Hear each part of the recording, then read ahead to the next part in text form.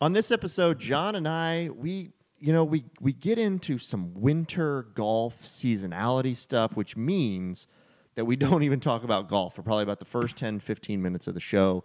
We talk a lot about what's going on in general sports that we're interested in, basketball, things like that. Hopefully you guys enjoy us kind of departing from just driving or diving right into golf. We do talk about this upcoming President's Cup, as well as the debauchery of cheating that happened with Patrick Reed. But at the same time, we don't really dwell on it. The dude freaking cheated. And then lastly, we're really excited. We tried a winter blend reposado from Fortaleza, and really excited to talk to you guys about that. So let's get into the show. Hope you enjoy it. I've got this one about 2 balls out to the right. I'm telling you, man, it's a speed putt.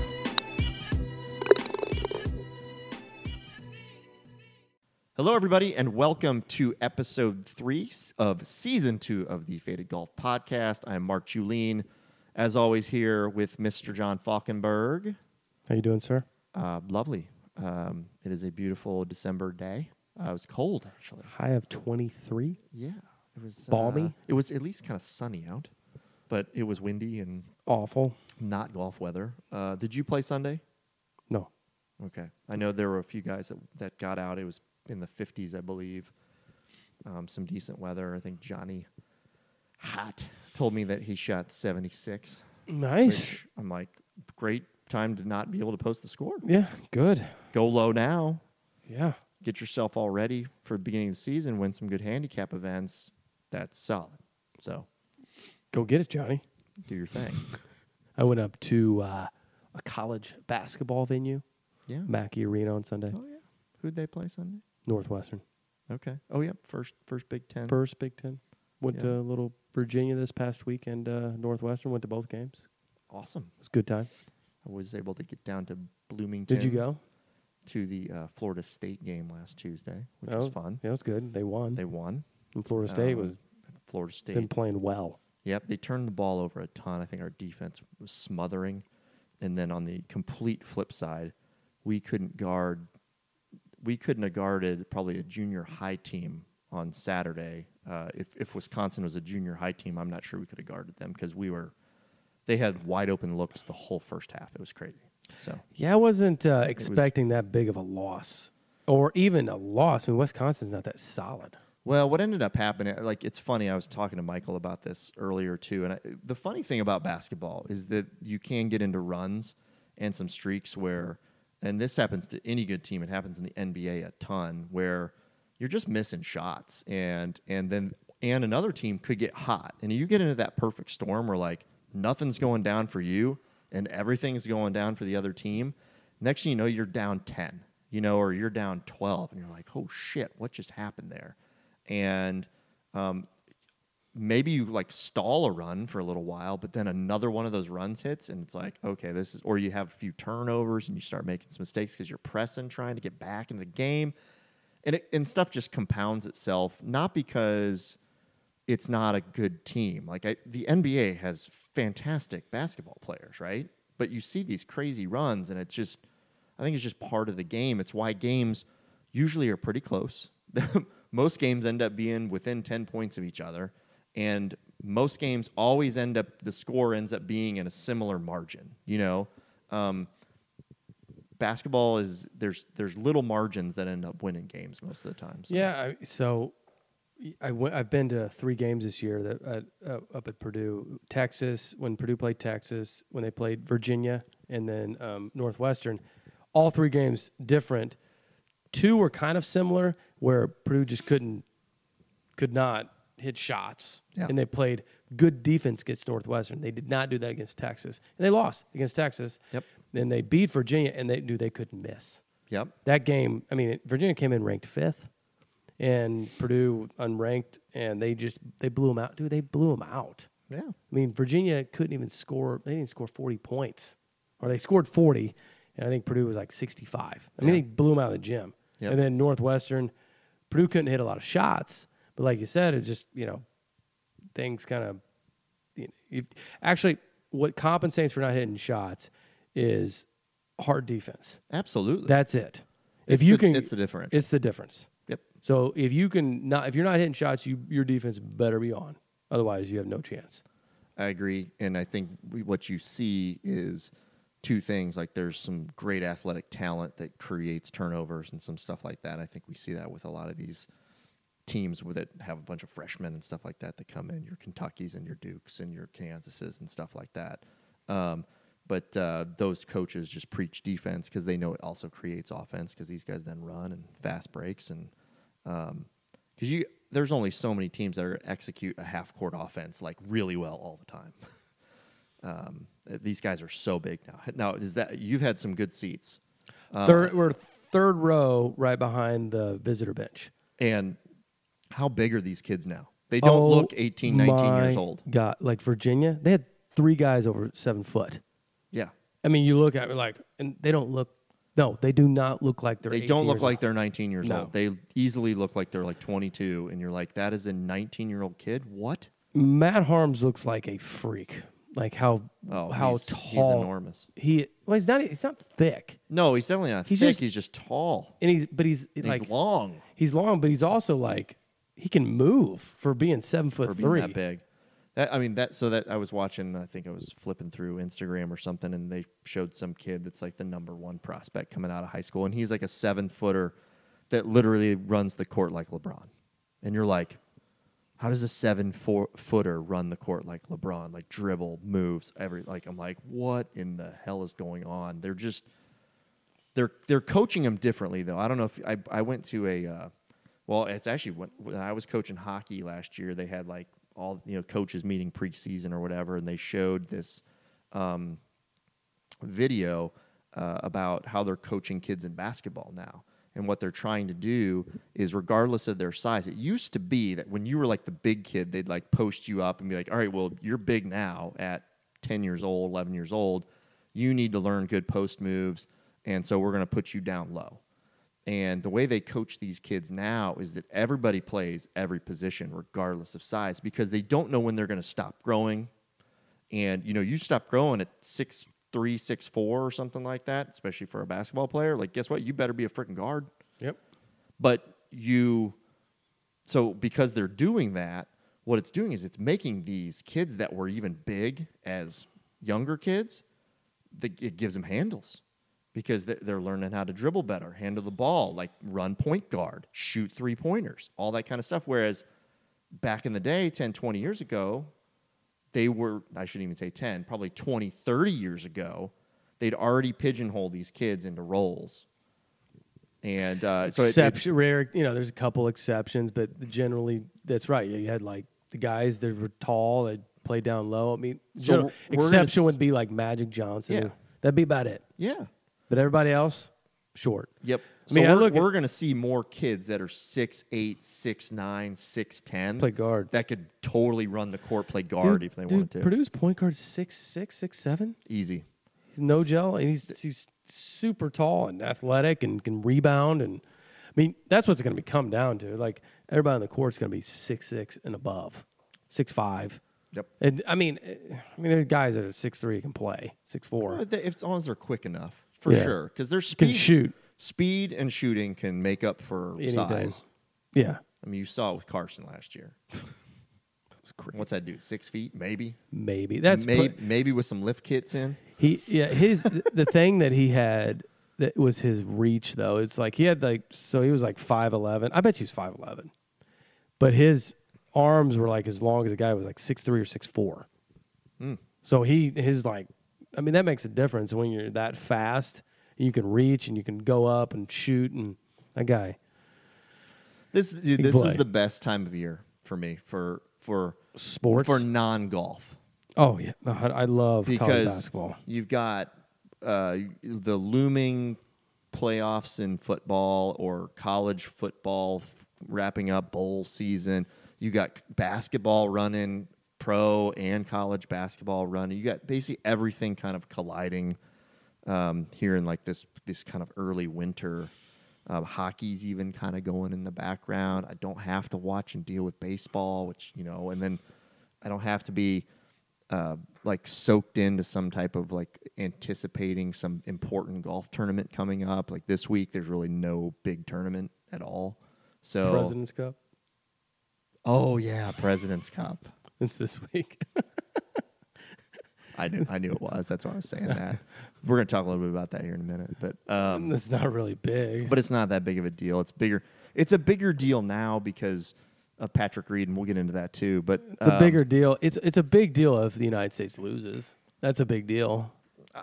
Is it Yeah, because they've never lost. 21 years? Who was on that team? I have no On idea. the I want to know who was on the. Who's on the winning team? Yeah. We'll have to Google that here in a minute. But Retief.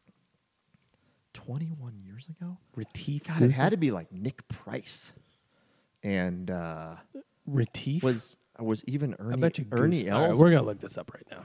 We're going to look it up. All right, so getting into golf. So, hey, beyond that, our Colts suck. We were just talking about how we loved that the fans of the Patriots totally booed them off the field on Sunday because they lost their third game of the season. I think it's fantastic that the damn Boston fans have to cry a little bit because they lost. They lost a game at home that they haven't lost forever. Oh, my God, terrible.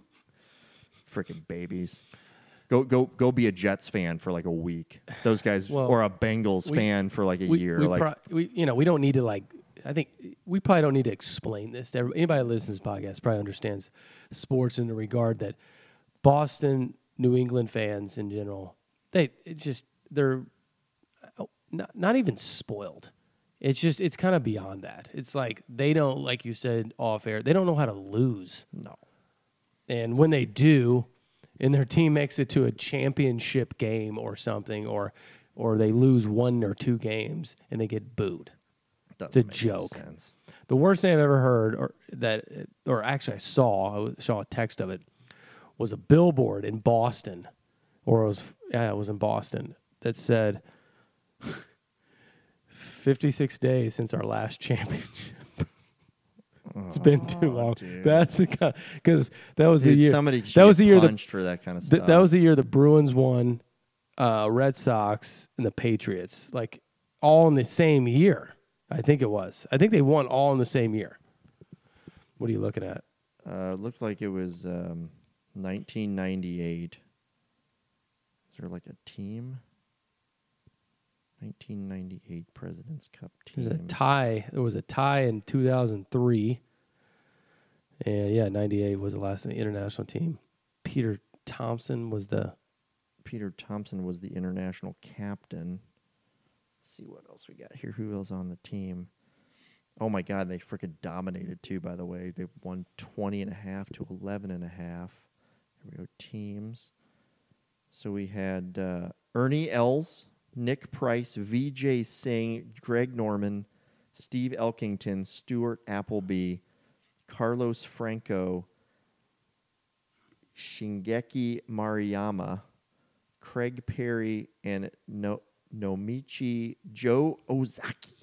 well, the first guys you said there. Those are And Frank Nobilo and Greg Turner, which I don't know why they're in yellow, but probably. they were the captain's picks. That's why. So they were studs. You get Greg Norman, Ernie Els. They were 2 best players in the world at the time. VJ, And Nick Price. Yeah, that's they were stacked. that's Absolutely stacked. Now, by the way, they played David Duvall, Tiger Woods, Jim Furyk, Justin Leonard, Phil Mickelson, Davis Love III, Mark O'Meara, Scott Hoke, Mark Halkavecchia, Fred Couples, John Houston, and Lee Jansen. So, no slouches. no slouches, but no team. That was when this year. That was when David Duvall, by the way, was number 1 in the world. Yeah, that was rookie year of Tiger Woods, right? Pretty much, he was the number 2 guy that made the squad. So you're talking about no slouch teams, but it's been a while. And Yeah, but you compare that team, that American. to current team. Well, You compare that international team to the current international team, and it's like, sorry. Jason Day and Adam Scott. And, Who else? Louis. What's the kid? Cam. whatever his name is. I mean, South Africans on there? Hold on. 2000. Yeah, Ernie Els was. President's Cup. It look, but back to our point. We've already put already too much time into the President's Cup. I mean- I'll watch it. I'll watch some of it maybe if I don't have anything else going on. But I'm not that excited about it. Yeah, the Americans won the Junior President's Cup, by the way. I'm not that excited about it at all. I mean, we've got Dustin Johnson. He's pretty good. he was hurt. He was hurt. Yeah, that's why he didn't play in the Hero. Oh, okay. We've got Justin Thomas. He's pretty good. What? By the way, what do you think of the Hero Challenge? The golf tournament. Here's the thing. I love that they've got Tiger's got a cool tournament in the Bahamas. I think what's ridiculous is that it counts as an official tour event. It does. I didn't They think it get did. points for it. Oh, They and get I don't know if it's FedEx points, but they get world ranking points for it. Oh, they don't get FedEx. I don't think it's PGA No. Tour event. But they get it counts towards some world ranking crap, and Stenson won $1 million for playing 21 dudes. yeah. I How many mean- were there? 21 or 40? I think 40. I don't know if it was 40, but whatever. It wasn't. But it wasn't a full field. But somehow I think It it's was very minimal. but maybe 30. it is cool. It's like a little getaway for Tiger's group of guys. But isn't it kind of like the epitome of showing like elitist golf? Oh yeah. It's at Albany. Is it Albany, Bahamas? It's like Yeah. this unbelievable ultra elite island that's why nobody's there. Oh yeah. There's nothing there. Well, but you can't afford it. Nope. There's not really And there's- hotels there. There isn't a hotel. You have to own a place, or you have to know somebody who knows somebody, right? I mean, that's And they're like, yeah, they show pictures like, oh, how great is it staying here? Oh, look at the $30 million yacht in front of the house. How can you guys relate to that? no. No, it's fantasy land. It's not. It's absolutely fantasy land, which is fine. I'm not whatever. Yeah, I don't care. I'd go. I mean, if I could, I would 100% go. It'd be fun. The kind of interaction you would get with the guys. Absolutely. And they seem like they're super laid back there.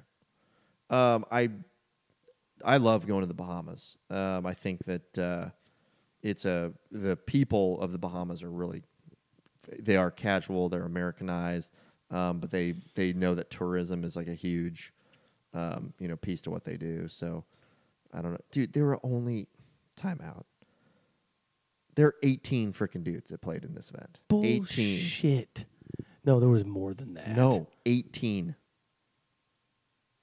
Oh my God. And he won $1 million for beating 17 other players. It's crazy. It was a $3.5 million purse, and he won $1 million of it. And everybody got at least like $100,000. Now I believe a lot of them donate their winnings from this one. By the way, so to what? well, Finau actually donated his to the hurricane relief fund because that blew through there earlier this year or whatever it was. So and blew away one of the islands in the Bahamas. So did you see the controversy with Patrick Reed? There's controversy? You didn't see what happened? No. What At the- happened? So Tell me all about it. I've nobody's covered this. What are you talking about? did you not witness it? Fuck yeah, I saw this. Do you think Jesus. he cheated?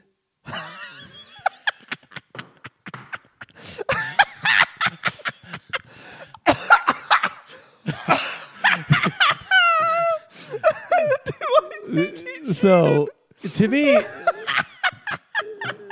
to me, you can't be that ridiculous. But I mean, he has a camera right behind him. Twice. I know he did it before. Did it twice. I don't. No, what- not only did he pull the sand back once, he put his club back again and acted like he was taking a second practice swing and dragging sand. So I it was- watched it live. I watched that part live, and I was like, what is he doing? And then I couldn't. So when you watch it live, you couldn't see the sand moving. Sure, because they weren't zoomed in, right? Yeah, so you couldn't. So I didn't think it. I didn't think anything of it. But then they showed it when it zoomed in. It's like there's a shovel. It was like it was terrible. it was. He says that he claims that he didn't think he was moving sand. Fuck that. Dude, there is no way. And there's enough articles and there's enough tour talk or I think even like articles in Golf Digest or whatever with Texas Tech's about to take down Louisville. Sorry, And we like that. Yeah, we like underdogs winning. Anyway, so there's enough evidence in those. There's like that undercover Tour Pro, like Golf Digest articles and stuff where there are plenty of people that they don't call out their peers, but they bend some rules. I'll give you one example that I believe I read, and I think Phil Mickelson has even said, or maybe somebody's even called out Phil Mickelson on this. I can't remember. I'm going to have to get my facts straight. But as it relates to marking the golf ball and replacing the golf ball on a green, there are players that are extremely liberal Oh yeah. in how accurate they are in replacing the golf ball. And I've seen it at our club. Oh yeah.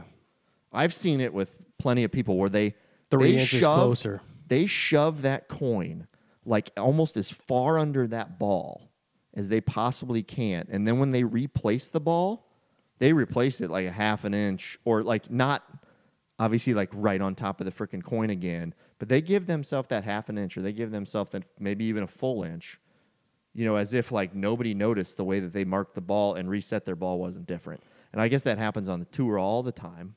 And nobody calls each other on it. And I would say probably somewhere where if you're within, probably 3-4 feet of the hole, that might make a difference. Why? Who gives a fuck? But why do they not just keep the rule? Like they've got so many stupid rules in the game. They're trying to get better at it. But originally, like for the longest time, you didn't stymied. It was on the green. That's where the ball stayed. Yeah, it was where it was at. You didn't mark your ball exactly. But why? Why is that different? So why is that any different? So if there's a piece of dirt on it, than if it's in the fairway or if it's on the green? Well, one of the reasons that rule is more for it not being in the line of somebody else. So it's part of it.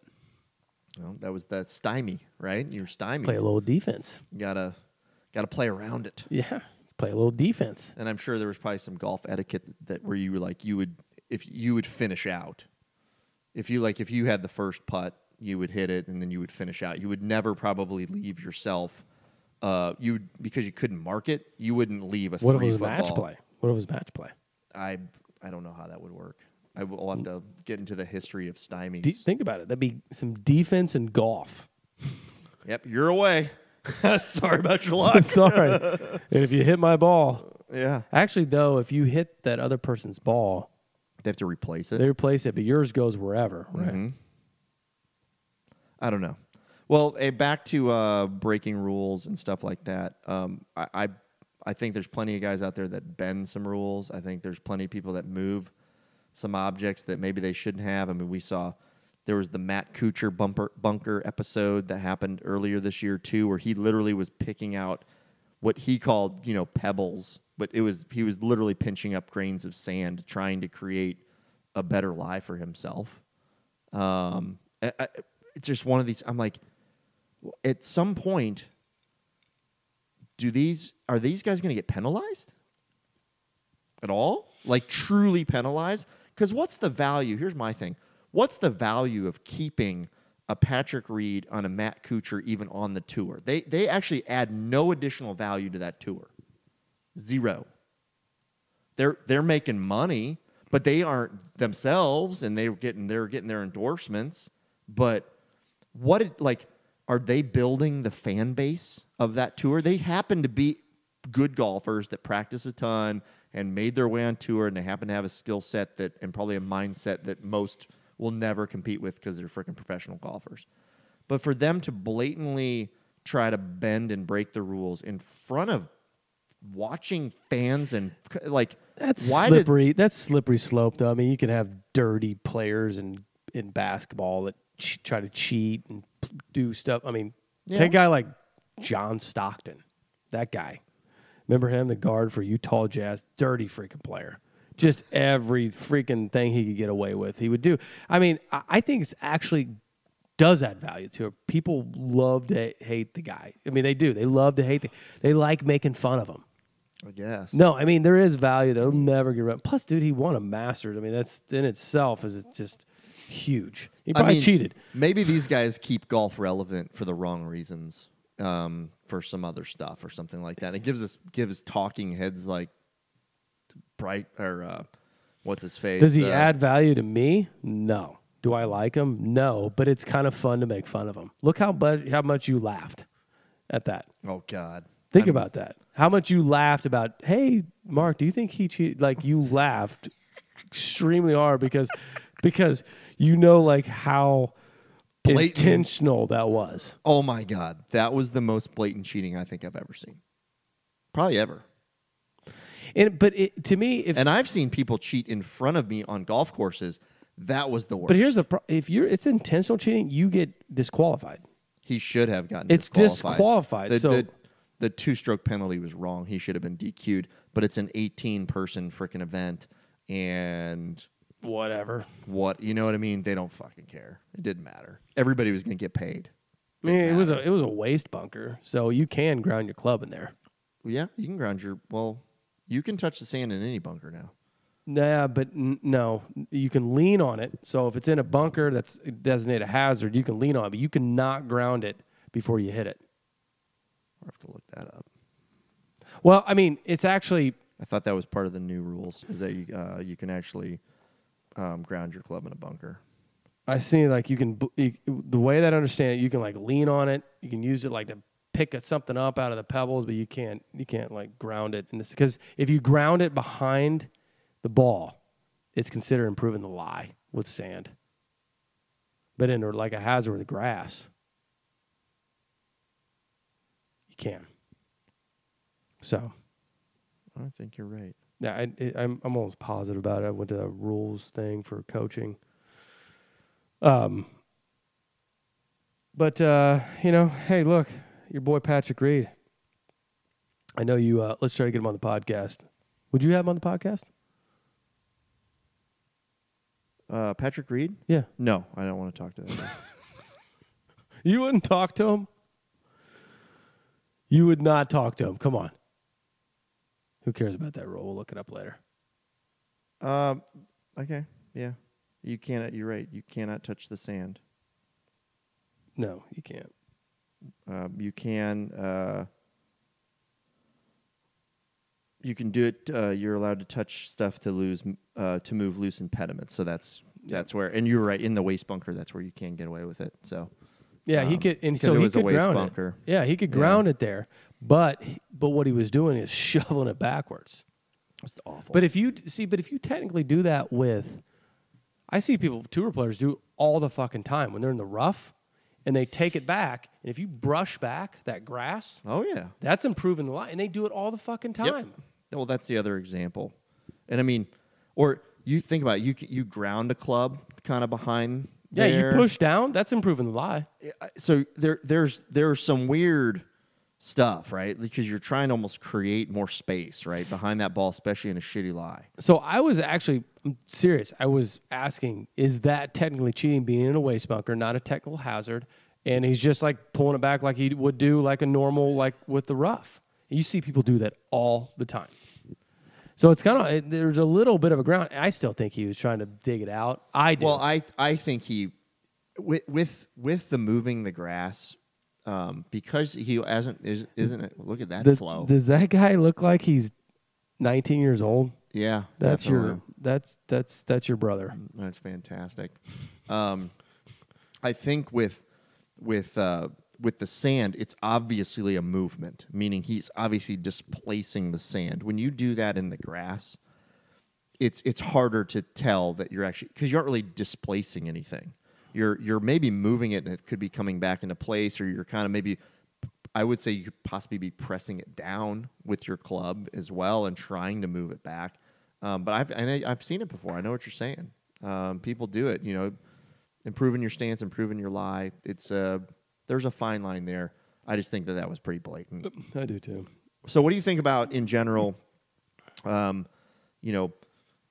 The team, President's Cup, pretty much going to dominate here, right? I mean, at least on paper, that is what people are speculating. I think what I said before. I think the only time this becomes any interesting or story is if United States gets beat. It's almost like, I mean, you've got Dustin Johnson, Justin Thomas. What's Matt, the Vegas I pick line? Shit out of Kuchar. What's the Vegas line on this? I wonder what the betting line is. It's got to be like you put $100 up and you win $2 or something if United States wins. It's got to be like that bad. So you don't have to look it up for real, but I'm gonna look it up. so do I think it's going to be interesting? Maybe. I mean, there was something. I got a text from one of our friends that said the greens are like concrete. They're going to be Negative 270. wow. Yeah. The chances of the international team winning is almost nil. What is that? That's negative 270. What is that? Is that like 27? Place $100 bet to win $27? Yeah, it's so low.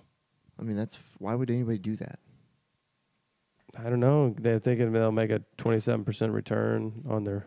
You got to make a pretty big fucking bet there Yeah, I know it's stupid. to make any money. It's stupid.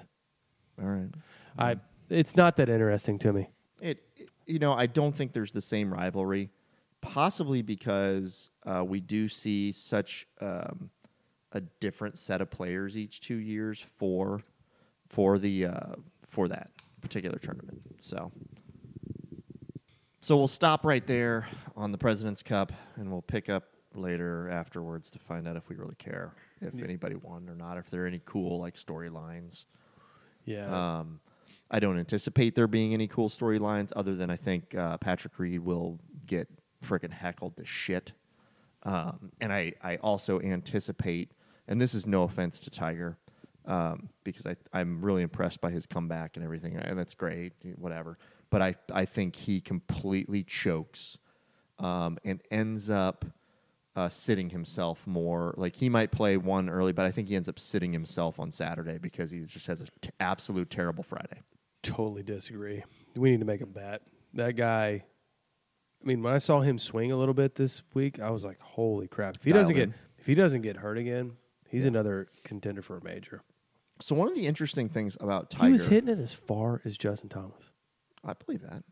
And Justin Thomas is just, I mean, when he was bashing it, and he was just like, and it doesn't look like Tiger is trying to swing like his old way, was so violent and nasty. He's just nice, big, smooth swing. He's murdering it. So one thing that came up that I thought was a really interesting tidbit, I'm flipping through Instagram and I saw it. Since he's been back, he hasn't had a swing coach. He's his own swing coach. So he's taking video of himself, I'm sure, and tweaking stuff on his own. But he's doing it his own way with nobody else. I actually think that could and will help him stay healthy. I agree to a point to where as long as he's just comfortable with it and he's already had success. But I actually heard, remember that talk where Gary Player, Lee Trevino, and Jack Nicklaus were like sitting like and had like a chat. Yeah. I don't know, it was like 2 years ago. They were talking about Tiger Woods, and that exact topic came up. Why does he have a swing coach? And Lee Trevino's like, it's ridiculous. The guy does not need. He's like, do your own thing, bud. You're proven to be, besides the guy sitting next to me, the best player ever. Yeah. And it's you, Tiger. Sean Foley isn't going to tell you how to swing back.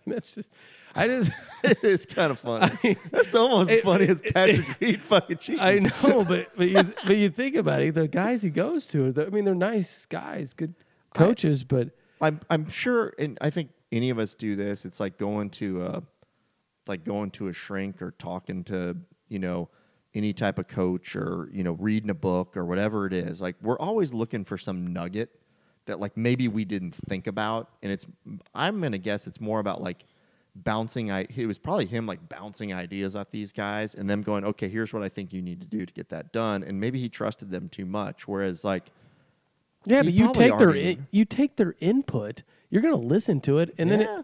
then you know these guys have didn't win the city championship. They don't know. I mean, they just don't know. I think I think they understand like the fundamentals of a golf swing. They're good coaches like the Harmons. They know what they're doing, and a lot of guys trust them. They were good golfers, I think, in their own right, but they have like the basic fundamentals, and I think they're almost like guys that are the best coaches are like mechanics. They don't try to like fix and recreate some shit with you like Sean Foley does. They just be like, okay, look, you're getting like the Harmons. Like they think like, oh, you're just getting a little loose here. Like just go back to where they know how to like tune them up. George Gankis. George Gankis. He's Matt Wolf's swing coach, and a bunch of these other guys swing coach. Like Gankis is a guy who takes like a Matt Wolf and is like, yeah, do your freaking hip thing, do your whatever you're doing. If it works for you, he just makes sure that he's in the right place at the right time. Yeah. So he watches his swing, and then he has really interesting ways of like holding people's knee or twisting people's waist to just make sure that they get the feeling of where they need to be. And I mean, I like it because he's not trying to reinvent the wheel. He's just trying to be like, hey, that was a good shot right there. Here's where you need to be to make sure that happens again. And he helps people remember those feelings. Like, I want you to feel this because that puts you in the right position. Now, that's a golf coach. Yeah, and I also think I see some golf coaches that tell you, like, if you're – they also know where the club needs to be.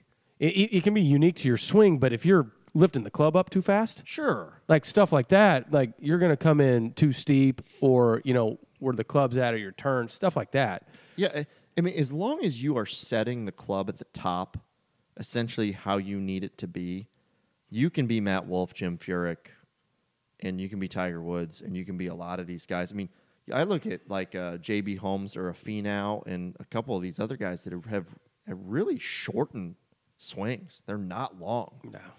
And they still beat the absolute piss out of the golf ball. And so you can get it done in a number of ways. Yeah, but if you watch, like you said, Furyk, you said Matt Wolf, everybody thinks their swings are weird. It's just their backswing. Their downswing is they're perfect. Dropping it right where it needs to be. Perfect. They're getting it on plane where they need it to be. And if that's what makes them feel comfortable because of that, whatever move to get them to the top helps them get comfortable to set it where they need to go. As long as you get a coach that can help you like make sure that you're in that position and you're set correct, you should be able to deliver. I mean, there's obviously a lot of other technical stuff in there with pivot and weight shift and turn, But typically, professional golfers don't have a big issue with no. Pivots and turns and weight shifts. I love a good, and I mean, we talked about it with Drew on the podcast. I love a good homemade swing. And, and a homemade swing, John Falkenberg, is one that is dangerous to play on a golf course. Yeah, especially if you can get like somebody who's actually helped me this year, this end of this year, if they can help you tweak a few little things and not overhaul you, but tweak you. No, but know that like your swing's your swing. But I've gotten to the point where I know when I'm missing stuff, I know exactly. I'm pretty close. I've got 3 different tweaks, 3 different changes I can make, and get things back in line. And you can get around the golf course. Right now, Correct. right now, I'm more confident of the tee than I've been in years. It's good. I mean, if I know I can get off the tee, I'm going to shoot mid-70s every time. Dude, I'll shoot in the 70s all the time if I can get off the damn tee, for God's sake. Yeah, so... It's my tee game. Because I know, here's the thing, I also know that I don't practice basically at all other than at the beginning of the season. And so I know my tee game is critical for me scoring because the only short game thing I work on is basically putting. I rarely work on other short game related stuff, or not enough. I do like at certain times of the year, like early on in the season, right before a big tournament, I might go practice some short game, but I don't work on it anywhere near as much as I work on my putting and my driving. Those are the two areas that I work on the most, which is good. Yeah, But you're fine. Good this is stuff. where we need to go. I don't have any equipment talk. We don't need equipment talk. I mean, there's going to be drivers that are going to be released. There's a couple that are out. Callaway showed like a different version of the Rogue alternate, so it's not the what are you hitting right now? Epic. The Epic. So it's a version of the Rogue, like a new version called the Maverick or something. Which whatever. Cobra came out with their new. They showed off their new driver, but we're still going to see obviously more stuff coming. So Oh yeah, they won't start marketing this until there's January, a ton February. to come. I do think that those Mizuno irons, those MP, Saw those. are freaking gorgeous. You thinking about going to hit them? I mean, they just They look good. they are pretty irons, and I'm on the fence. I'm kind of due, but like my current set isn't performing poorly. I'm probably due for some wedges, but like more other than that, we talked about that last time, so I'm not going to dwell on it. I'm not again. doing much. I'll do some reviews like next year, but I'm staying. I think I'm pretty much staying with my stuff. I'll look at a driver. I do it every year anyway, but I just haven't switched because it hasn't made that much of a difference to me. So, no other equipment update. We do have obviously the holiday season coming up here. We'll try to squeeze in a few more episodes while we got some time. You're headed to Florida though, right? Yeah, I'll be down there a couple weeks. Okay. So, I think maybe we'll do a remote one. I think we tried that when you were in Florida last year and it didn't pan out, but we'll see what happens. And I'll have time. with that, we're going to move into a review. Really excited about this. Well, we have to let's decide because we're going to do one on this week. Yep. And then we're going to do, of course, we do one every week. Yep. Are you feeling a tequila or are you feeling a bourbon? It's up to you, bud.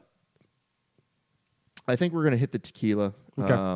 and then we'll get back into the bourbon game in a second. But we'll talk about that here in a second. Hold on.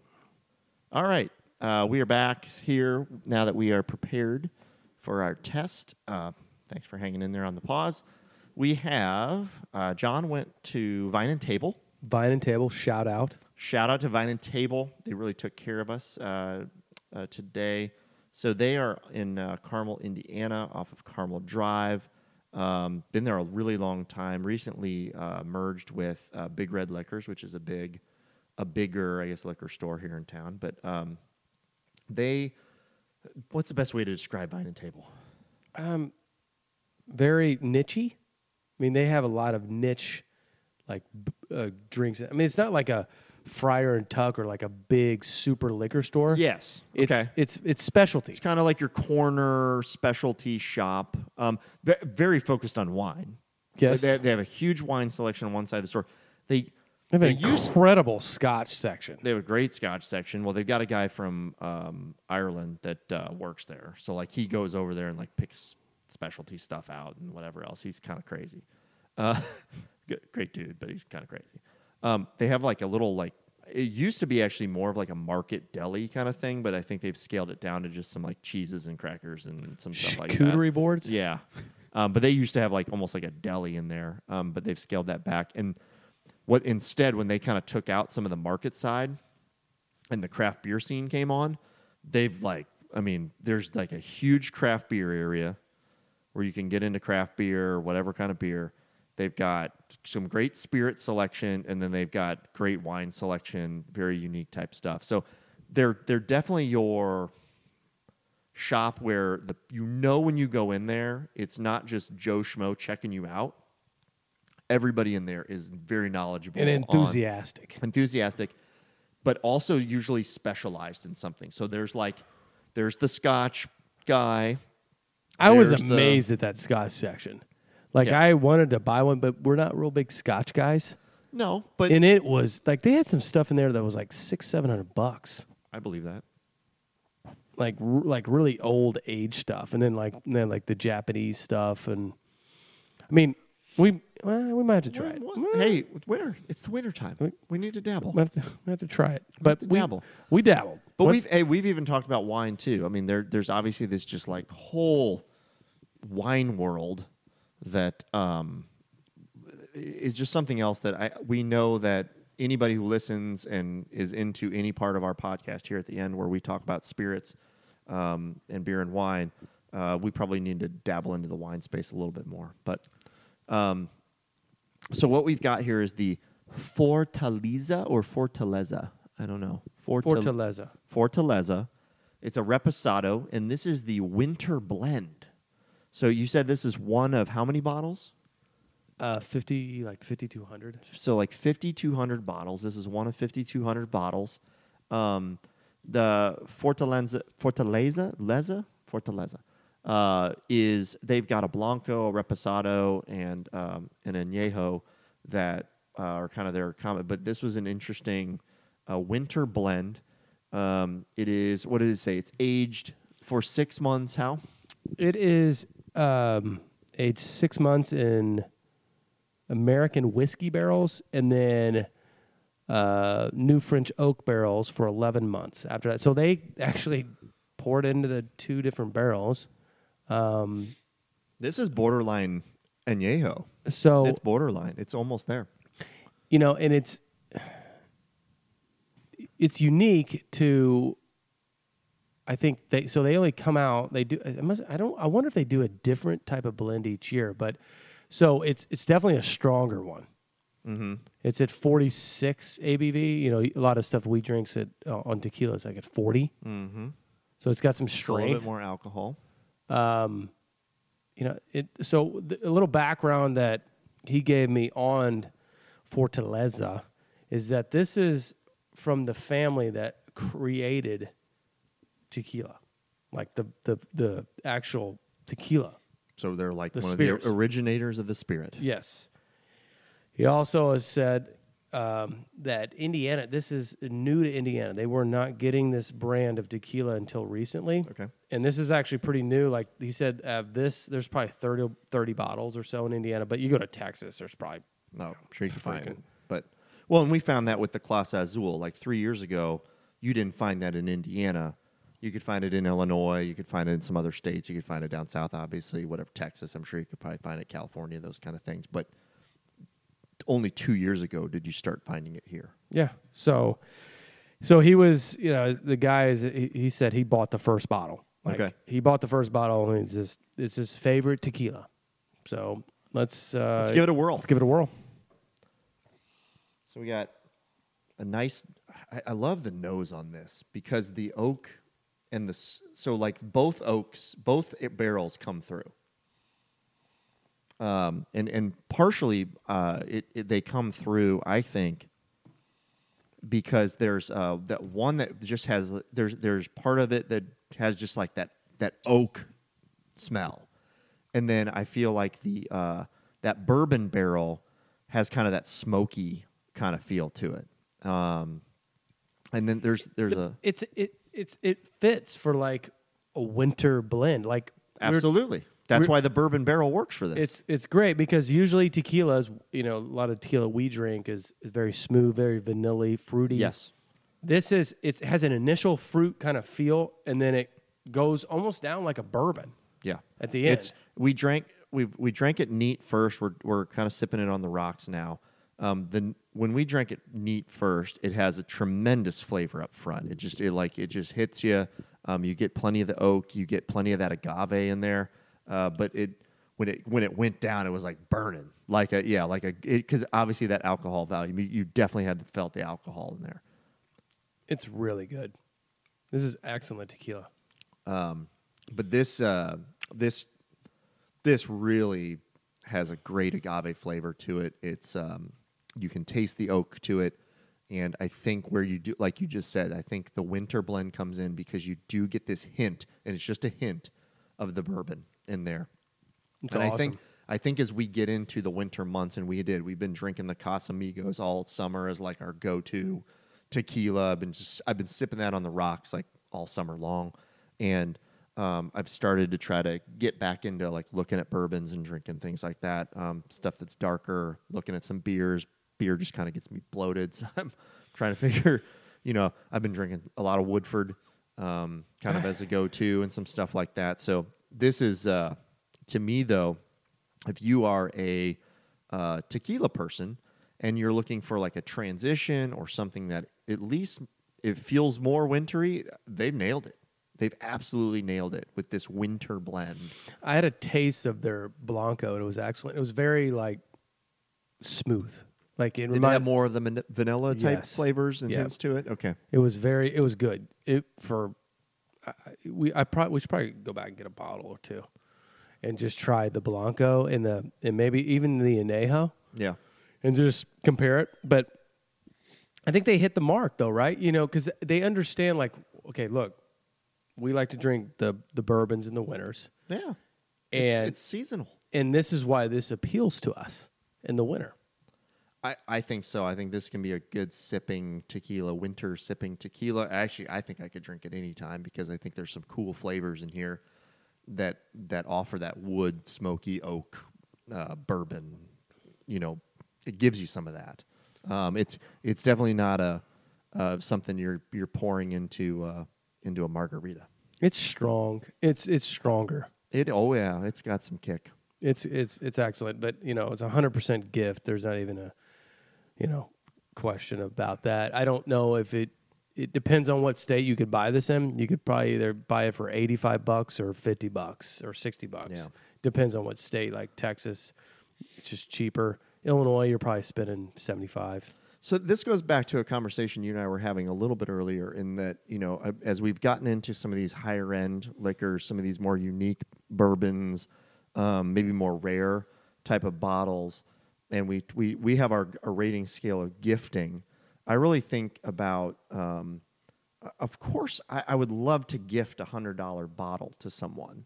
But I think moving forward, what I'd like to know, next week we're going to get into this. We've got this Blade and Bow that we're going to talk about next week.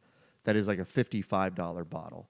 And I look at like a birthday gift or something like that I'm gifting somebody, or even if I'm going to like maybe it's a really cool party where you're stock the bar party, something like that. You're probably going to look at about a $50 price range is the way I kind of look at that. And I think moving forward for us to focus on every now and then, I think it's great for us to try a high-end or unique bottle. But when it comes to the gifting scale, I think it'll be really fun to look at like, okay, well, can we find some cool $50 bottles or maybe even less that are good gifts? This, absolutely agree with you, would totally gift this to somebody who appreciates tequila and somebody who collects tequila. Like we collect bourbon and we collect tequila. Very much like the Old 55 that we did last week. I would gift that to a collector, and I would gift this to a collector.